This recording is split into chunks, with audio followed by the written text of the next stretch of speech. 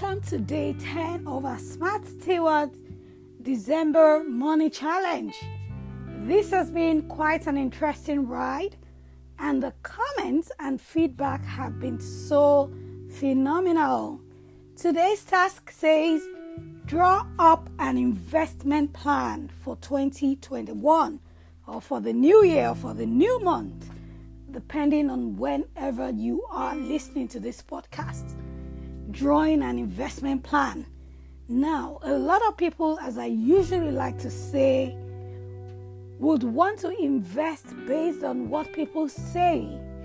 They invest on reflexes, spontaneously, without plans. But the essence of this task is to take you through the process of investing. What do you bear in mind? What are the things to consider? You are not going to invest because somebody says, oh, agro-allied is the next thing to do. Oh, mutual funds is what you should do now. You pretty much understand what goes into investments and investing, and you do it at your own terms. Let me quickly mention the difference between saving and investing. I like to say that saving is putting money aside, on a regular basis, whilst investing is putting money to work. So you see the reason a lot of people have issues with their saving? They put the money aside, but they never put the money to work. So they put 10%, 20%, or even more aside on a regular basis, and they leave it in their bank account.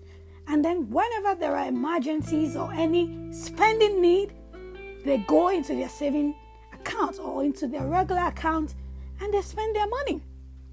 It is not enough to put money aside. You must put the money to work. And that is what investing is, literally. There are different classes of investments, what we call asset types. I'll quickly mention them, just giving you like a quick overview of the world of investing. You have what you call cash and cash equivalents, e.g. your mutual funds. They are usually short-term in nature. You have what you call fixed income securities. They are usually low risk, like your treasury bills and all of that. You have equity, what you call stock and shares. They are usually higher in risk nature or risk type, and sometimes the returns are higher in nature as well. You have what you call real estate, right? Real estate. You have alternative forms of investment as well.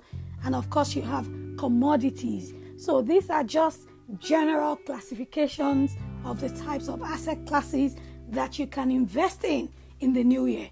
Now, here are 4 things I tell people. I have an acronym that I called SGAR. 4 important factors to bear in mind before you invest.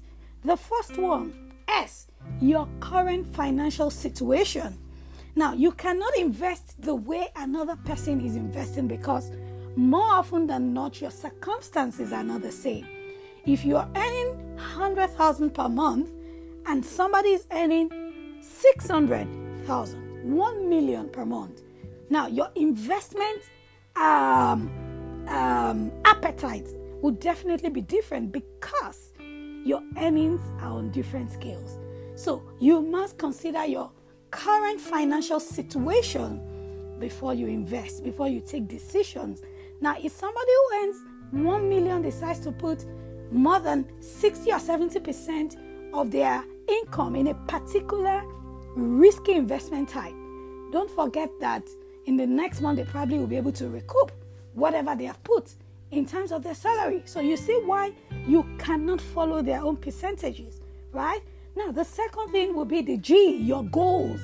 Our goals differ, and I've taught us in time past that your financial goals must be divided into 3 types, right? You have your short-term goals for things that you need to do within a year. You have your mid-term goals, things you need to do between 3 to 5 years, and you have your long-term goals, things that you need to do within 5 to 7 years and above. So your goals should determine what you're putting your money into. You have a child that is going into uni in 2 years. You see, you must plan for that. Your individual goals should determine the kind of investment asset classes you should put your money into, right? Now, the next thing will be your age. If you are nearing retirement, there are some types of investment you cannot do that a 20-year-old is doing, right? So your age will determine what you're putting your money into. And the last one is the R, the risk temperament. Some people are conservative, some people are moderate, some people are aggressive. You must get to know what your risk temperament is. All of these 4 factors should help you in drawing an investment plan. If you go to my YouTube page, Shola Smart Steward Adeshaki, I did a video on asset allocation, how you can allocate your income or your investment sum in different asset classes. I welcome you also to join the Smart Investment Club, where we provide literacy as well as actual opportunities for investment, wealth creation opportunities for our members. I hope you have found this very insightful. Don't forget, understand the types of investments there are. Understand the 4 things that you need to know, right? And then come up with an asset allocation. I can't wait to hear your feedback. Draw up an investment plan that matches your personality, that matches your financial state, that matches your age, and matches your risk temperament. Of course, be open to collaboration. And before I go, I must say that don't limit your investments to Naira-denominated investments if you're in Nigeria. There are different channels through which you can invest in foreign-denominated funds, in dollars, in pounds, right? Get the literacy, join the Smart Investment Club, and let's do amazing things together in the new year. I see us winning and winning big. All the best.